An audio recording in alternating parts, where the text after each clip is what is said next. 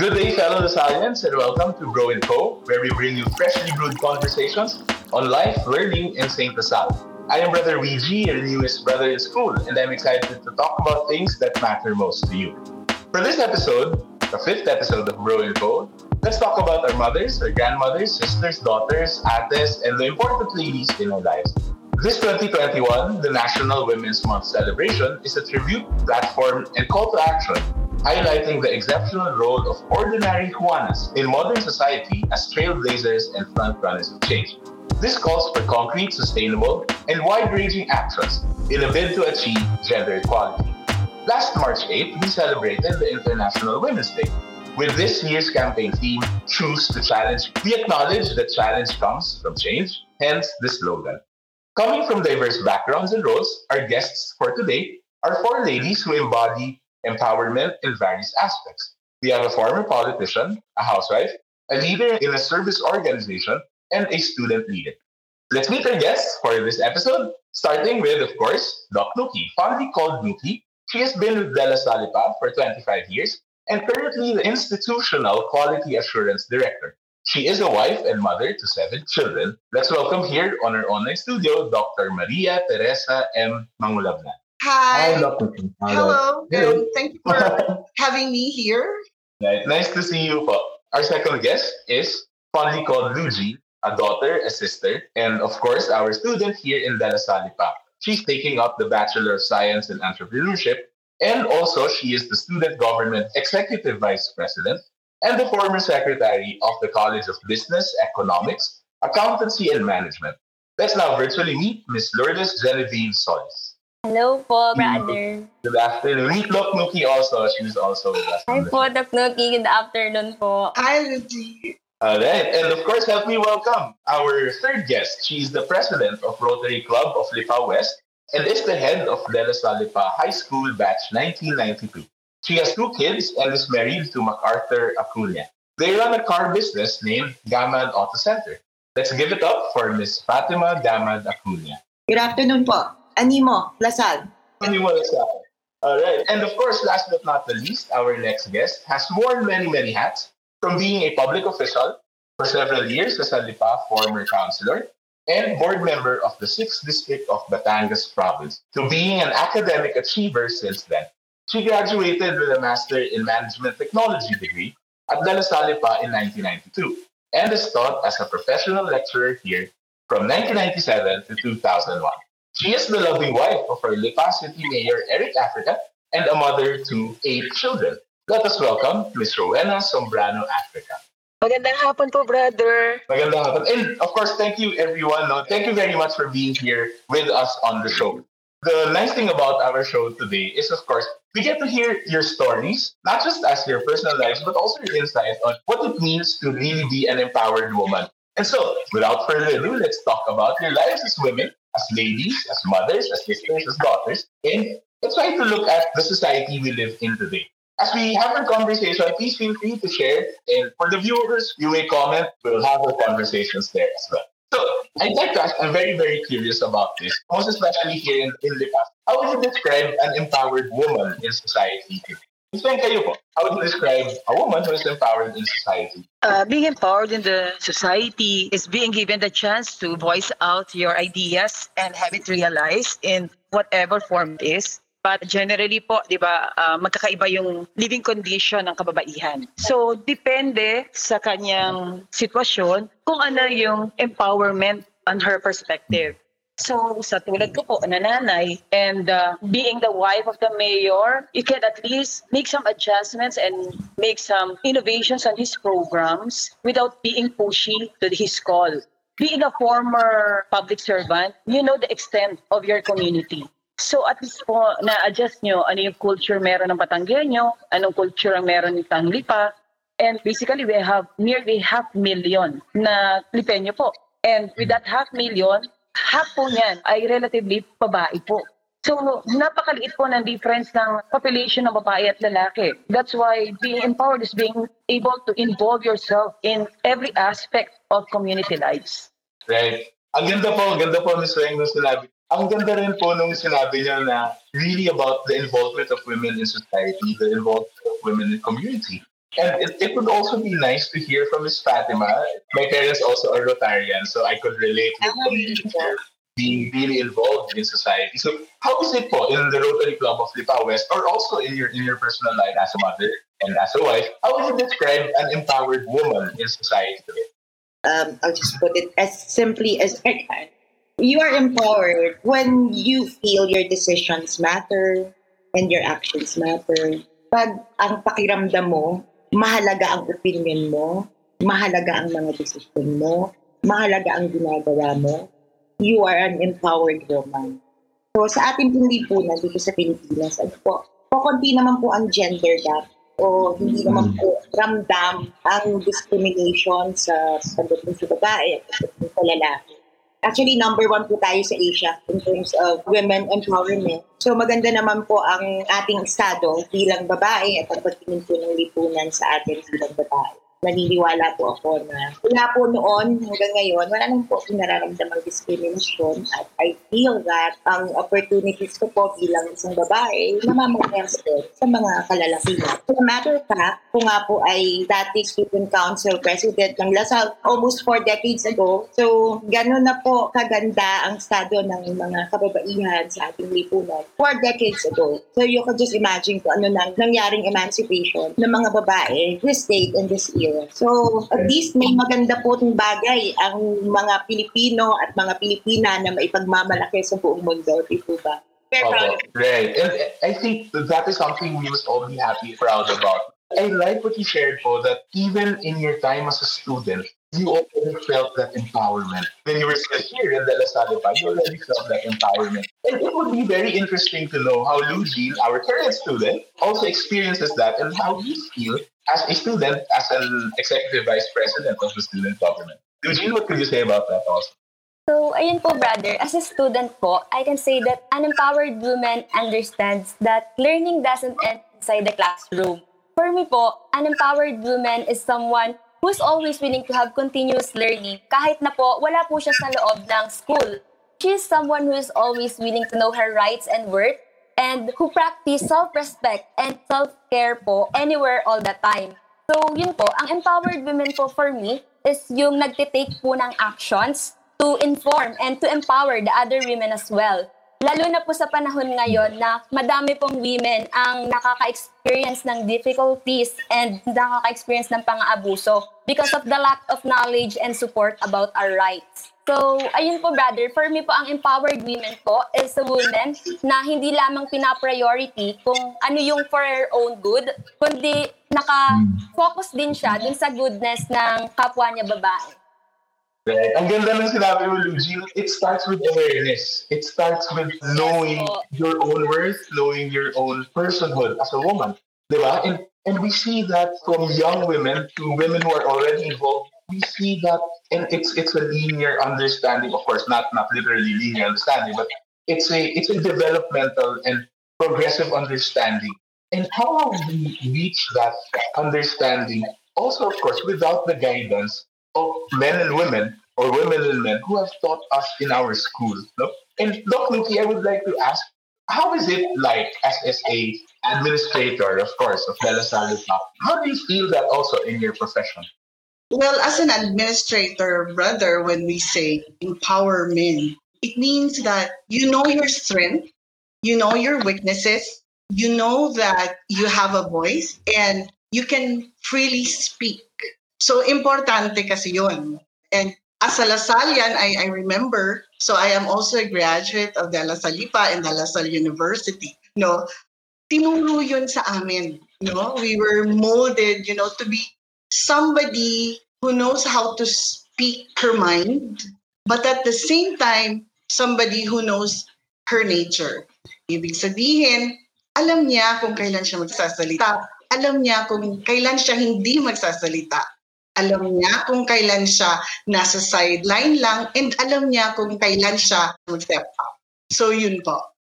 Yeah. Salamat, Doc Nuki. And siguro just looking at the answers that we've shared and the stories that we've shared also, it's really, really interesting. And I feel very, very happy that at least here in De La Salle, even in our society, in De La Paz City, and I would say even in the Philippines, more or less, di ba, we have moved so far from how society has started to understand the role of women in society. And it's very, very interesting to know. Of course, no, we know that it's not always perfect, right? It's not always perfect. And that leads me to my second interesting question that I'd like to ask you. How do you feel that women have more, or if they have less, voice in things in society? Do you see it as, okay, we have voice already, okay, but are there still aspects in society or in life that you think kailangan pa ma-empower ang mga kababaihan?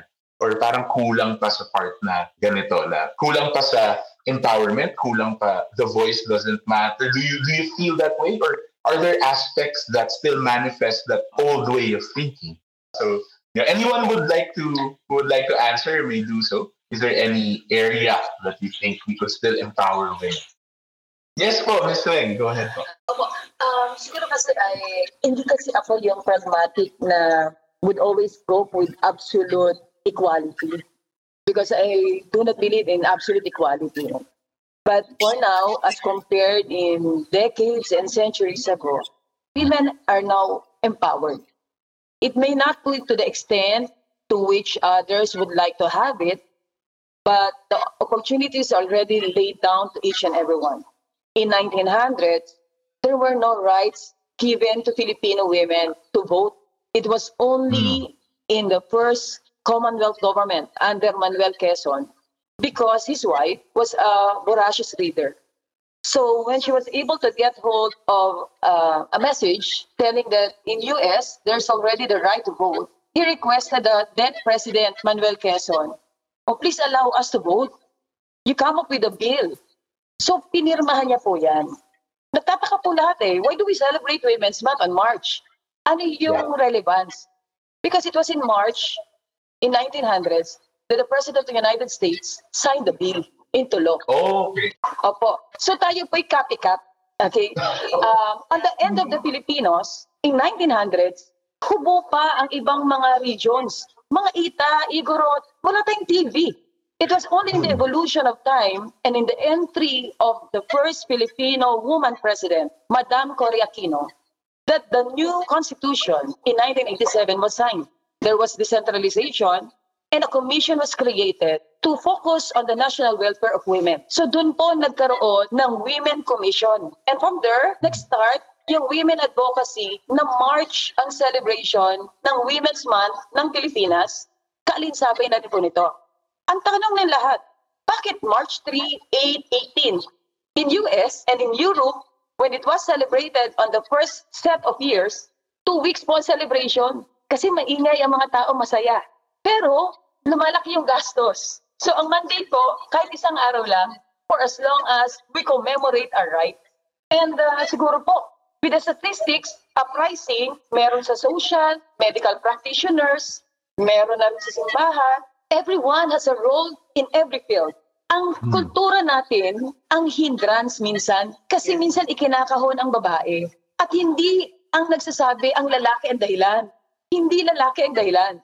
It is how we accept the norms and the set of minds that is being fueled upon us. Sa ibang bansa po siguro, normal sa kanilang makakita na naka-midrib o kaya nagsuswimming na hubot-hubat on open public.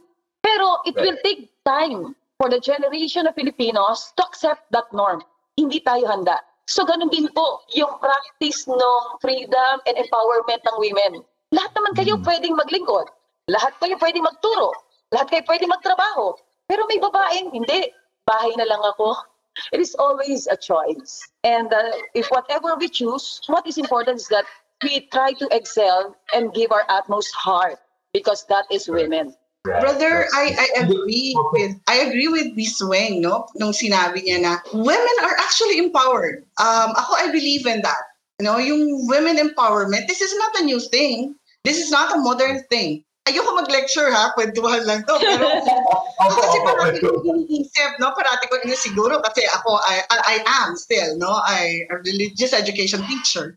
So, alam nyo, even if we go back to the Old Testament time, just Genesis na lang, women were created not as inferior to, diba, to men or superior to men, But ito yung katabi mo yung babae. So that means we have our unique characteristics that basically complement, no, yung men. So ibig sabihin, there is a balance. And we are part of that balance. And then, siguro lang because of, yung culture doon sa Old Testament, nakalimutan nila yon. Pero as far as, the creation of the world, nandyan na yung women empowerment.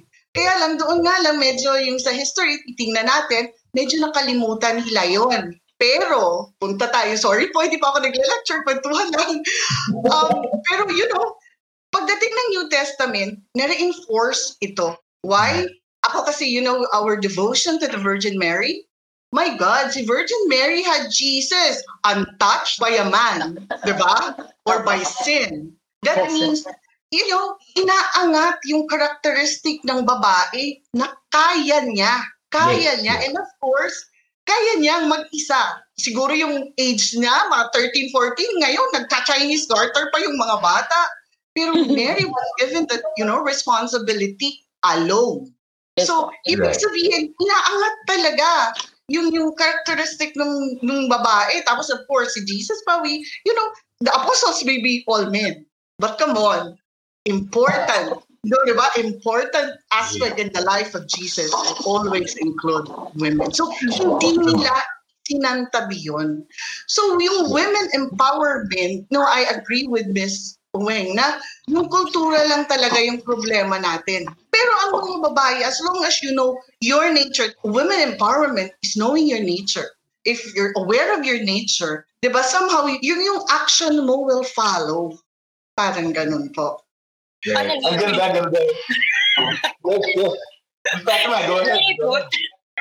Gaya ng sinabi ko kanina, ang pakiramdam ko, ang hindi na lang nagagawa at nagagawa ng mga kababaihan ngayon ay maging pari at maging brother ng Lasal. We have sisters. We have Lasal sisters. Meron na ba? Ibig sabihin, wala na po tayong hindi pwede. I yearn the time na nagagamit mo pa ang pagiging babae mo as a leverage eh. Ngayon hindi na. Sa lahat ng fields ay you get equal opportunities kung babae ka o lalaki ka. So, minsan gusto mo nang gamitin. Halimbawa, pag magdadrive ka, gusto mo na lang sabihin na, hindi po ako magaling mag-drive kasi babae po ako. Hindi na uso yun ngayon. Hindi na po totoo yun. Tama ka. Dati nagagamit mo pa yung excuse na yun eh. Ngayon, hindi na. Minsan, you'd like to give that as an excuse. Diba? Your fragility, etc., etc. But it doesn't work anymore. Wala nang ganun ngayon. At natutuwa ako na ganun na ngayon ang lipunan natin. That's good. Especially in the Philippines. Yes. Like I said a while ago, we rank 1 in Asia. Lang naman, nakakatuwa lang. May Lasallian sister. Yes, meron pong Lasal sisters. Yes po. Actually, ang funny dyan is, we have Lasal sisters there in Bacolod and in Antipolo also. And we share the same charism. And we love them just as much as we love our brothers, no? And it's interesting to note, maybe Eugene could add on this, no? What could you say about, after learning and hearing from our guests also, what could you add to that discussion? Yes po. Yun po. With regards to what Ms. Wang, Dr. Nuki, and Ms. Fatima said, I believe that we women can prove that we are as efficient and as competent as others in different fields in the society po. Tama, no? And ang ganda at nakakatuwa na sana lahat tayo, both women and men, realize that we are not different. Well, we have differences, but ultimately we are not different from each other. Of course, we would have differences, no? And that's beautiful. That makes it beautiful. But at the same time, inaangat at dapat tinutulungan natin ng isa't isa, naiangat ang isa't isa. Right? It's not, I ako as a De La Salle brother, teaching both men and women, boys and girls. Even in the student government pa lang, di ba? We have officers who are ladies. In society, in administration, in civil services, we have women who are ladies. And it's beautiful to know. And this is me as a man also, na I would say it's really our shared responsibility, shared role, shared respect and acceptance of each other that makes our society like this. Because at a certain point, if we did not recognize the unity of each other, the sameness of each other, then we wouldn't reach this certain point in our society, in our history. No? And it's interesting to also realize that, of course, there is still crisis, there are still problems that we still face, no? And maybe it would be nice to also recognize that we have gone a long way, but there's still a lot of things for us to do. Maybe that could be something we could discuss, or that could be something I could ask for your opinion about. What do you think could still be improved in society in terms of accepting this role and accepting women in society? Of course, we already know that, as you've established already, it's already there. But what else could we do? Miss Fatima, would you like to start off? Like I said a while ago, maganda na po talaga ang sitwasyon ng kababaihan dito sa ating bansa. Pero para po mas lalong lumawi at ma-enhance, ma-improve ang sitwasyon naming mga kababaihan, siyempre edukasyon po. Naniniwala po ako dyan. Yan po magsisimula lahat ng learnings, lahat ng paniniwala sa sarili. Kailangan you have to have the best education. And of course, family, the way they bond you, the way they encourage you when you were just growing up, na pinaniwala ka nila na walang diferensya ang pagiging babae at lalaki. Dapat bilang magulang, ginagawa natin sa ating mga dito ba. I hope I'm doing that. I have 2 kids, they're both boys, and I have to let them know also na walang diferensya ang mga lalaki at babae. Ganun, bilang mga magulang dapat i-engrain natin sa mga anak natin. Parehas lang. Walang pagkakaiba. We complement each other. At we have the same opportunity. And we should respect each other. We should have that environment. We complement each other. Hindi ito kompetensya. Ito ay trabaho lang. Walang personalan. Opo. Ang ganda po nung sinabi niyo, no, na importante talaga mag-start sa family and sa education. And I'd also like to ask Miss Nuki, maybe, and Miss Weng as a mom, and then later si Luigi in school, no? How is it as a relationship in the family? How do you instill those values in your children? Brother ako, I have 7 children. Okay, mas marami si Ritsuel. But I have 7 children, and yes, I'm very, very proud of my children. I am also a working mother, and I am a very independent mother, and I am a very independent person. And I want to still that to them. Ako po yung tipo na, I remember nung sila ay maliliit pa. Sorry dun sa mga mother ngayon, no, na yung nagbubuhat ng trolley ng kanilang mga anak. Never ko po yun ginawa. Kasi po, gusto kong i-instill sa kanila yung independence. Kaya nyo, I would always tell them, kaya yan ginawang may gulong, ilagay nyo ang mga bag nyo para kaya nyo siyang hilahin. Okay? So, ibig sabihin, yung simpleng paghila niyan, ibig sabihin, merong part, no? Part of them na pwede nilang sabihin, ay, kaya ko tong gawin. Okay? Hindi yung tipong, yung iba po kasi, I can see, no, na sasalubungin and then bibitbitin lahat. You know, I want them to have that sense of independence kasi as a mother, as an empowered mother, I have my goal. And basically my goal is to give them wings to fly because, you know, yes, they're from me, but, you know, hindi talaga sila sa akin. They will have their own lives. And my role as a mother is to develop in them yung independence. And then sa bahay po, I always ask for, you know, for their opinion. But they know, Mama is firm. Mama. But I ask and I listen and I ask them to explain to me. Like, okay lang ba magkwento? I prepared, you know, as an employee of the La Salipa, I made sure that all my children will go to college. That's part of my goal of giving them wings. Inassure ko yon. Kaya lang after high school, isa-isa na silang nagpapaalam. You know, Ma, I am being invited by National University to try out sa volleyball. And then ito na yung isa. And then even my eldest, you know, I was offering my eldest De La Salipa, a very good nursing program. So what do you think about it? And then, you know, she simply said, Ma, I want to take up education. Oh, so Ako gusto ko nursing. Siyempre, gano'n ang Filipino nanay Mag-nursing ka kasi madaming trabaho. I want to take up education. And then, pero mama, I want to study in LaSalle, but at De La Salle University. Alam mo yun, yung tipo, oh my God. So, this is entirely different from what I want. And then I told him, anak, I cannot afford De La Salle University.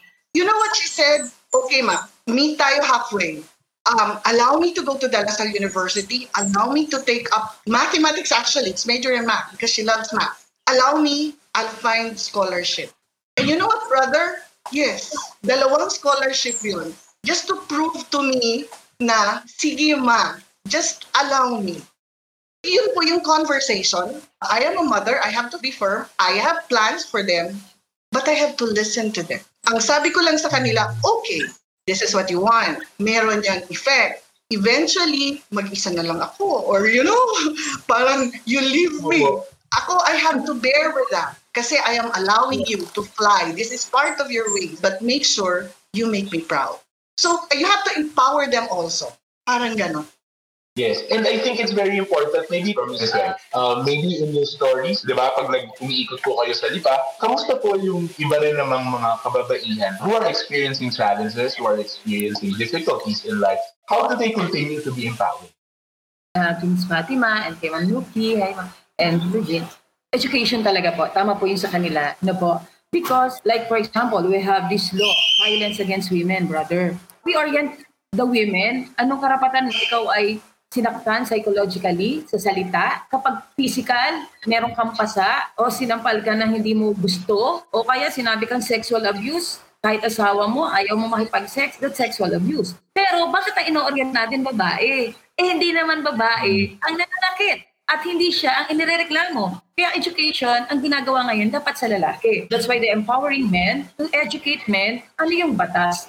Kasi di po ba may sinasabi tayo, harassment. Pag sinabi ko nyari, nanay, nagtitinda ng sundot saging at sinitsitan siya. Psst, ang ganda mo, ang laki ng harap mo, tusukin ko. That's sexual harassment because that is very offending to your sense. Pero tanong natin doon sa magsusundot saging, pupunta ka ba sa barangay kung nasaan ang Bausides para sabihin mo, uy, naghahabla ako, kung papaubos mo yung sundot saging mo at makikijoin ka doon sa mga nabiling mga nandoon sa kartero at sasabihin mo, kayo naman, ubusin mo na nga to. Kaya po minsan, depends really sa norms ng area talagang yon. Ang Batanggenyo, Lipeño, very resilient. When you went through the process of Taal, even COVID, alam nyo, tayo, you have the capacity, hindi mo masyadong ma-differentiate. Pagdating sa bahay na maliit o sa may kakulangan, hindi rin nila ma-differentiate, bro. Because they are okay with their lives. Kumbaga, kung sanay kang kinakain mo ay tuyo sa umaga, nagtatrabaho, naglalaba kang mag-isa, hindi mo sasabihin kulang ka sa empowerment. Kasi ito ang buhay na nakagisnan mo. Unless, ikulong ka na lang ng asawa mo, doon ka na lang nagwawala. Pero napaka-minimal.